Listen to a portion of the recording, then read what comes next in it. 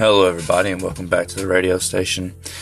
I haven't been on here in a while. I've had some interesting experiences lately. I was hospitalized recently. My vegan diet led me to my phosphate crashing, but prior to that, I had given myself over to Satanism. After years of dabbling with the cult and with other things and with New Age things, trying to be godlike, trying to ascend, trying to basically be what Jesus was. After being in the hospital, my phosphate crashing,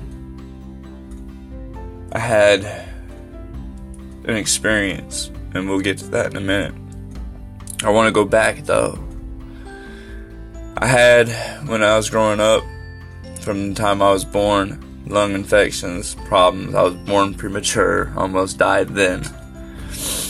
I've been poisoned, I've been stabbed, I've been hit by a car that was doing 75 miles an hour. The year before that,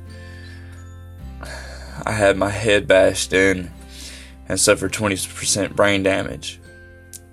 All this time, I've been searching for a power above myself, a way to cope with the world. And I'm here today to tell each and one of my listeners that I am very sorry that I led any of y'all to believe that you could be godlike. There is but one God. There is but one Savior. His name is Jesus Christ.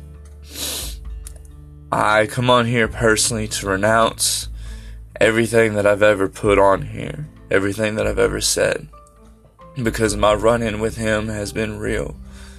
I've had dealings with demons. I've had dealings with a lot of evil entities in my life. But I know that Jesus is real because I had a run-in when I got hit by that car with an angel. I was always just trying to reconnect. And I led a lot of y'all astray. And I'm here to tell y'all that I gave my life to Jesus Christ as my personal Lord and Savior. And I'm asking that you do the same. This will be the very last time I post anything on this radio station, although I may make another one to praise the name of Jesus. But I will not be doing this anymore. I cannot lead y'all astray and know that I am. I cannot do what Jesus does not want me to do.